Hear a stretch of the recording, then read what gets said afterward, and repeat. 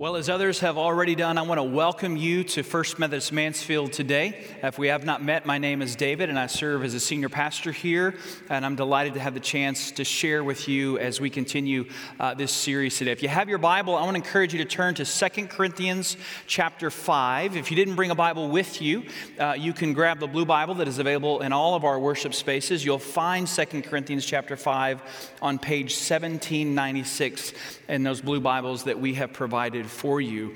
And while you're locating that, I want to start by first saying thank you to all of you who came out to support annual conference. If you didn't hear, we were privileged and honored to host the 2017 gathering of the Central Texas Annual Conference. Over 1,000 pastors and lay leaders here throughout the week. We began on Sunday with a great worship service. Sunday night, blessings offered by our worship teams in that service.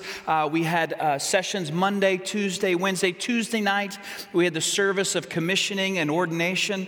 One of our very own, Pastor Tina, was commissioned as a provisional elder in our annual conference on Tuesday night, which means that in 2 years, she'll be up for ordination as a full elder in the United Methodist Church. There were 13 who were ordained here in our sanctuary. We're one of the few Methodist churches in the country who was able to say that people's ordination took place in their sanctuary. So great honor for us. All throughout the week, I got to hear about your hospitality and your welcome that you offered to everyone. And part of what I found to be so heartwarming at the end of the week were those who shared with me personally and those that shared with me via email and just passing a note how encouraged and inspired they felt as they headed back to their places of ministry, to the churches and the communities that they are serving. So thank you, church. Thank you, church, for being a blessing to hundreds of churches, hundreds of pastors and leaders this week as we shared in annual conference.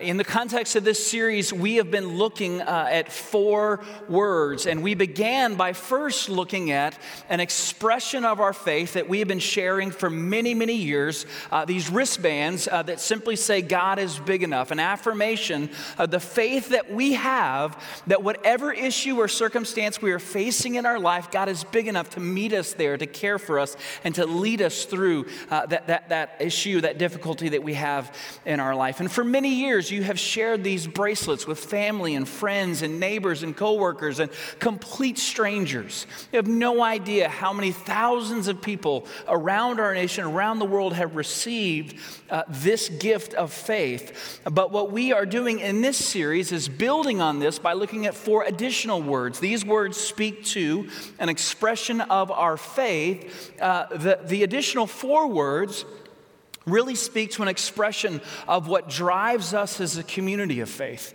The idea that we believe in a big God who has a big heart. And what you saw in the opening video are many different expressions of that, the many different ways that you live that out in our community and surrounding communities.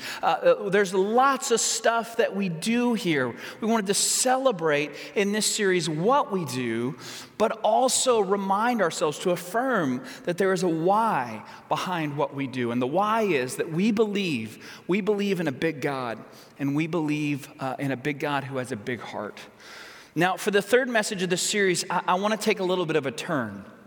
And I want to do that for a couple of reasons. The first reason is because many months ago, in laying out this series, I wanted to do that. I had intentionally planned for this weekend to be a little bit different. I wanted in this third message to share with you a little bit of my own story of what I have learned from you, watching you, observing you in my work as one of your pastors here for the last 12 years.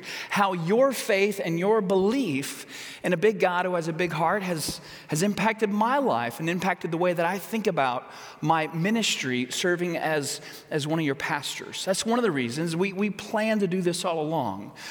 But the second reason is because of what happened on Wednesday morning in Alexandria, Virginia, when a gunman opened fire on members of Congress who were preparing to play in a charity baseball game. Whenever an event like that happens in our world, it often leads us as church leaders to pause and to think about how might we address that? How might we speak to that issue, that circumstance, that tragedy that's happened in our world? Many times that means that we have to shift our focus. And unfortunately, for this week, I didn't have to change anything. You'll understand a little bit more why in just a moment after I read to you the scripture.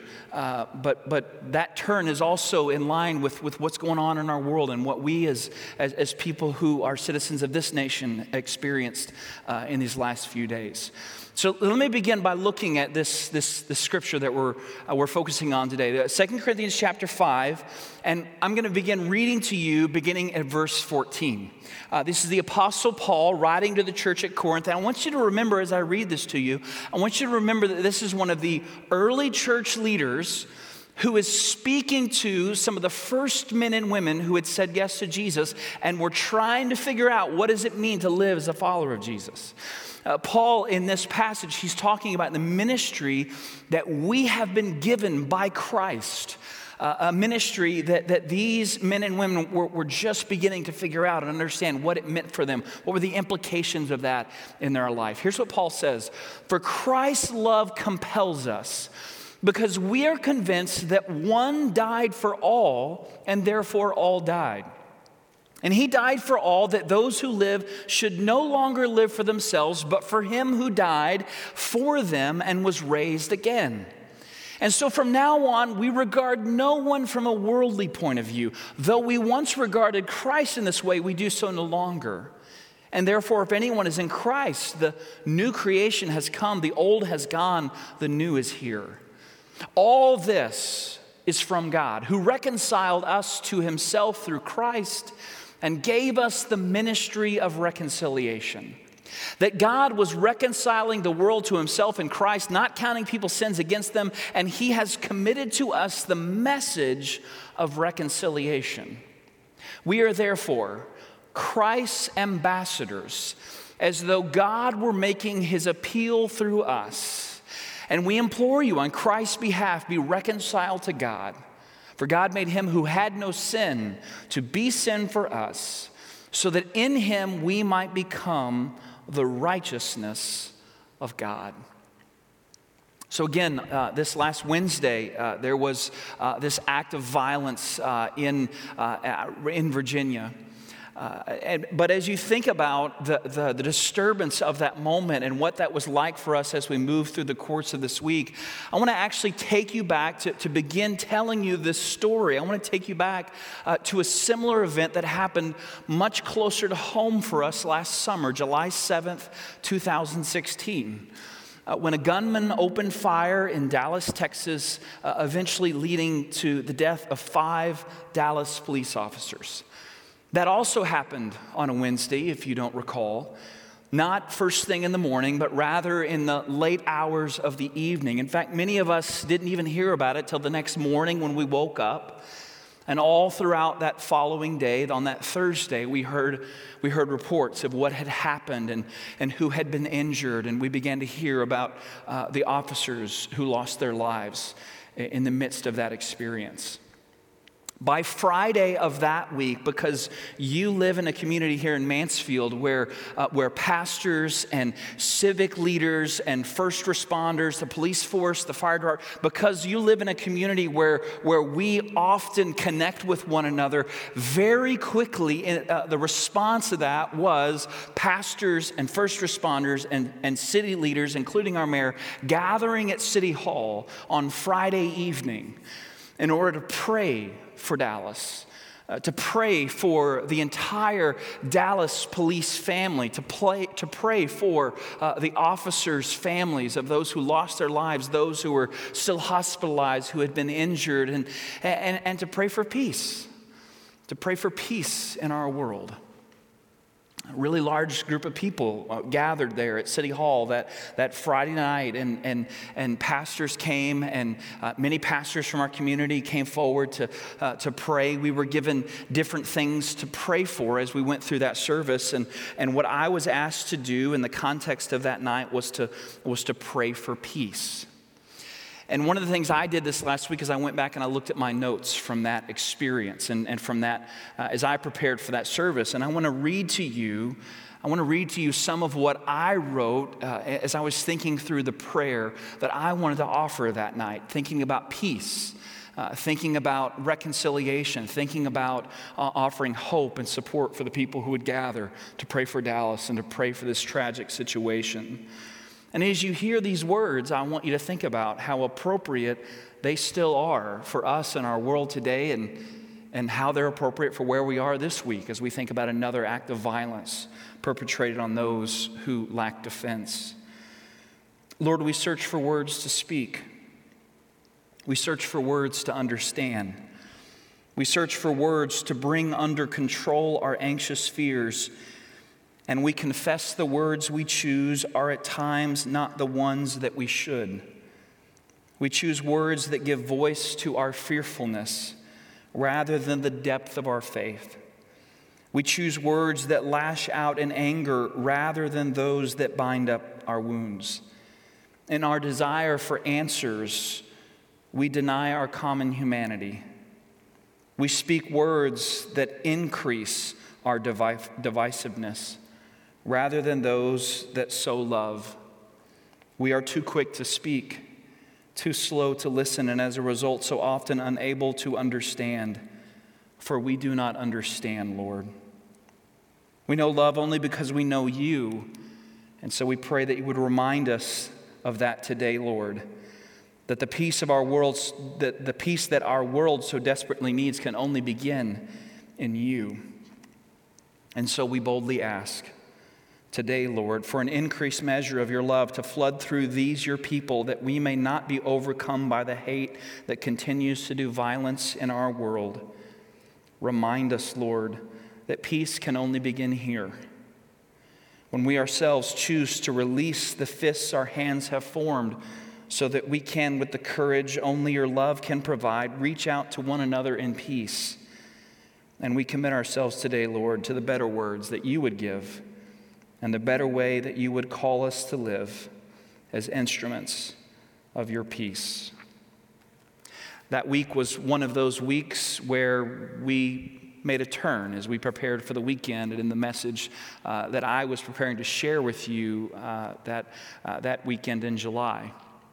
Much of what I shared was reflected in those words. And when the weekend was over, one of the things that I spent some time doing was just thinking through how do we do with that? How well did we serve the needs of our community in the midst of this tragic circumstance that we all were captured by? That's one of the things that pastors do, by the way. You may think that being a pastor is over the course of the week thinking about, well, what do I want to say this week? That's not what pastors do. That's not what I do. I think about what does God's heart want to say to the heart of these people? What is it, Lord, that you want to convey to them? What are the words that they need to hear? And Lord, would you hide the words that I may want to say, and instead give me your words that I know your people need to hear. And after that weekend was over, I thought, well, we did okay. I thought we were present and we offered hope, and we said the things that we needed to say. We said it in such a way that reflected the grace and love of Jesus. I thought we did okay. But at the end of that, I couldn't help but think, Lord, I think there's something more. I think there's something more. I think there's something more that I should be doing. I think there's something more that I should be modeling or leading our people to do. But I had no idea what that was. I had no idea, but there was something within me that just felt like I need to do more. To live into this prayer that I prayed there on the steps of City Hall, to really step into the words that I shared with the congregation that weekend. Lord, I feel like I need to do more, but I have no idea what that is. The next series that we did in August was another one that we'd planned months in advance. In fact, I think we had planned it a year in advance. And we put it on the calendar because we knew what was going to be happening last fall. We knew that we were going to be going into the fall election season, the presidential election. We had no idea who the candidates were going to be. But we had a sense that there was a topic that we needed to address. There was an emphasis that we needed to share in the month of August as we led into the start of those fall campaigns. And what I want to do right now is I want to show you the bumper video, the video that introduced the theme of that series. I want to show you that again, just to remind you of what that emphasis was that we shared together last August. Let's see that now.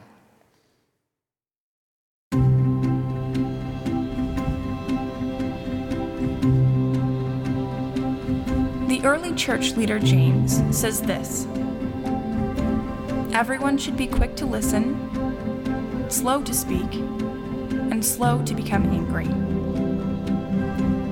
But turn on the TV, do a quick scan of the latest news, or look at the tendency of your own heart, and it is clear to see that we often act in the exact opposite way.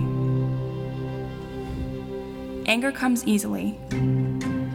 We speak quickly and carelessly, and the patience to listen and understand is, at times, hard to find. But the challenge of our faith in Jesus remains. In a world where it seems everyone is tearing each other down, we are called to be builders of God's better world. In a world where it seems like everyone is tearing each other down, we are called to be builders of your better world. I don't know how many times I saw that video last August, walking through those 4 weeks of the series, but one of the questions that was just stirring in my heart as we walked through that series, and every time I'd see those images and I'd hear again that call, we are called to be builders of God's better world. I was wrestling with that question: God, what else do I need to do? What else do we need to do? How else do I need to partner with you to build God's better world? After a lot of prayer and conversation with our other pastors, what we chose to do was to intentionally reach out to our brothers and sisters at Bethlehem Baptist Church and invite them, ask them if they'd be willing to join us in a time of building relationship, of intentionally fellowshipping with one another, sharing life together in order to strengthen the relationship between our faith family and the Bethlehem faith family. Now, if you don't know, Bethlehem is the oldest church in our community. Bethlehem is primarily an African-American church, a significant, influential church in our community, not only because of who they are, because of their faith, because of their witness, but because of how they serve and give and lead within our community. And this wasn't the first thing we'd ever done with Bethlehem. We've been working with Bethlehem for many, many years, for really decades, serving in our community together, working together. Our pastors and their pastors are all very involved in our community. We would see each other at community functions. When we had breakfast with the mayor, all the pastors, we were always there together. I knew their names. They knew our names. But I felt like we needed to do more. And luckily, they agreed and they expressed their own willingness to do that. And so what we started doing is we started meeting together once a month. We started sharing a meal together in the time of that gathering, and we spent some time just listening and sharing with one another. And here's what won't surprise you. What won't surprise you is that when that first meeting, when we got together and we went back and forth from Bethlehem, it was at Bethlehem 1 month, and then we'd be here the next month, and then back. In that first meeting, it was a little bit awkward. It was new to us, and the people that we were engaging with, some of them were new to one another. There was 5 from Bethlehem and 5 from our church, and in the beginning, we started with an agenda. We had questions to discuss, and we sort of needed those guardrails, if you will. We needed that starting point. You know, you think about a new small group coming together. You got to kind of start the conversation, and that's what we did. It was a new thing. It wasn't the most comfortable thing, but it was a good thing. It was a good thing. And the reason that I say it was a good thing is the first lesson that I've learned not only over the course of this last year, but I've learned from you. I've learned from watching you for 12 years. I've learned from seeing you as a church family living out your faith in a big God who has a big heart. I have seen this truth repeated over and over again in you. And because I've seen it in you, your faithfulness and your witness has given me the sense of courage to be able to hold on to this truth and to act on it in my own life. This is what I would say, that Christians are people compelled by Christ's love to do things they would not otherwise do. We are people who are compelled by Christ's love. Here again, those opening words of verse 14, Paul says, we are compelled by Christ's love. And because of Christ's love that has come and made a home in our lives, we find ourselves doing so many things that we would not otherwise do, so many things that we would never have dreamed that we would do. And over again, I've seen that at work in your life. And you doing things that you never would have thought were possible. You engaging in ways that you never would have imagined yourself acting and leading and sharing with others. And Christ's love is what compels us to do those things. To be a follower of Jesus is to be someone who sets aside the thought, I don't want to do this, or this feels uncomfortable, or I'd rather avoid that. Those are words, those are phrases, those are thoughts that when you say yes to Jesus and compelled by Christ's love, you start setting those thoughts aside. And because of what Christ has done in your life, you start doing things you never would have done before. You step into relationships, you step into situations, you step into moments that before you may have been leaning out of and had no interest in being a part of, because you're compelled by Christ's love. And so compelled by Christ's love, what I will tell you is that we began to lean into one another. And over the course of time, as the months went by and more great food was shared and conversation was shared, we didn't need the agenda anymore. We didn't need the opening questions. We were just getting together to be together, to intentionally fellowship with one another and to continue to strengthen these relationships that we had before, but not in the way that we were living into them over the course of this last year.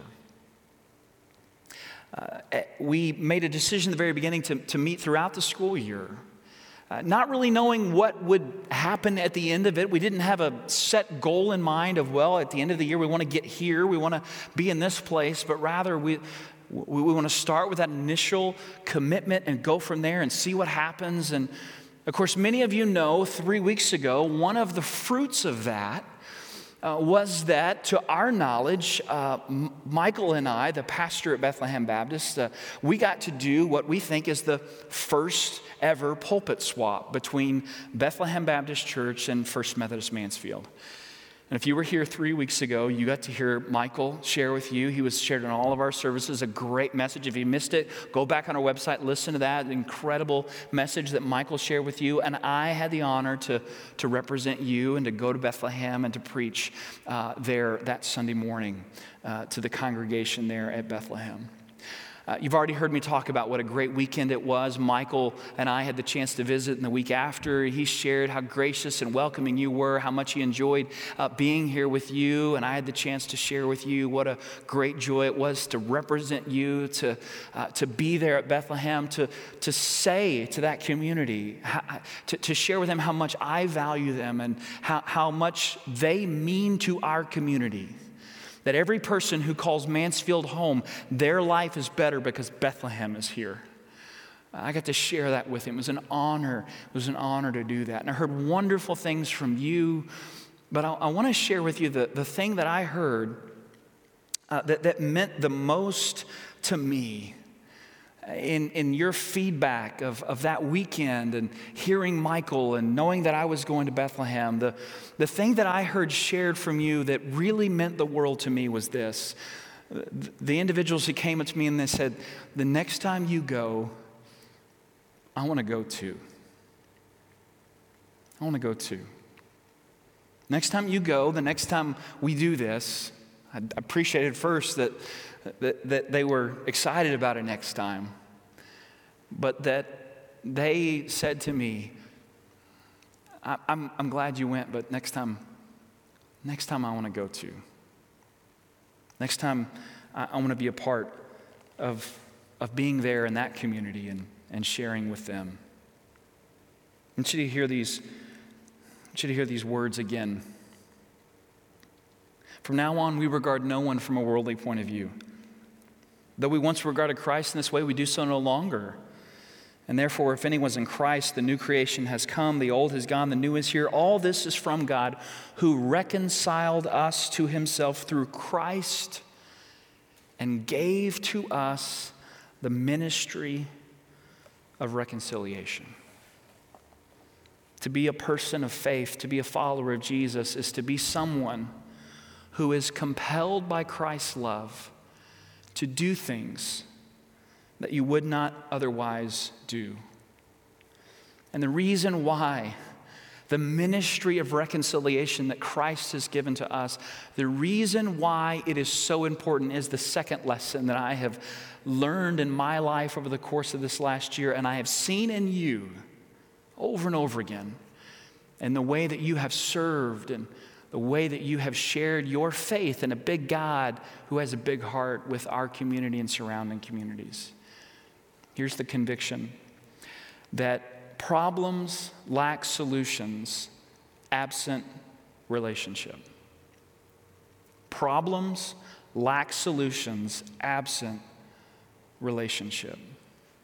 You may have heard it said before that everything good in life comes from a relationship. That's true. Every good thing in your life, everything that you value, everything that you treasure, it begins in a relationship. But it's also true to say that any problem, any challenge, any trial that you face in your life is made more difficult absent relationship. Made more difficult and at times impossible when there is not a relationship present to walk with you through that challenge you are facing or to work with you on the problem that you are seeking to address. And part of what this means, if you would buy into this idea that problems lack solution absent relationship, part of what it means is that the first step we often need to take is not addressing the problem. The first step is instead to build or to restore the relationship. Because the relationship, the connection, the vitality of that is what leads to the solution that we need to move forward from the problem that we are facing in our life. Regardless of what that problem may be, whether it's a problem that exists between two races, people of different creeds, people of different political affiliations, problems that exist within relationships that you have in your life with a coworker, with a neighbor, with someone who used to be a very close friend. And even the problems that may develop between a husband and a wife, between a mom and a daughter, a father and a son. Problems always, they always lack solutions. They struggle to find solutions without relationship. Without people who are leaning into one another and learning from one another and listening to one another and caring for one another. This is also, by the way, the gospel. This is what our faith is all about. There's a problem. We are separated from God.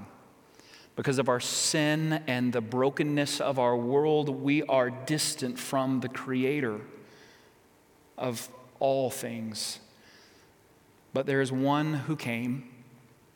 There is one who entered into that problem story And he came to reestablish the relationship. He came to be the mediator. He came to be the one who would not provide just a solution, but one who came to provide a relationship.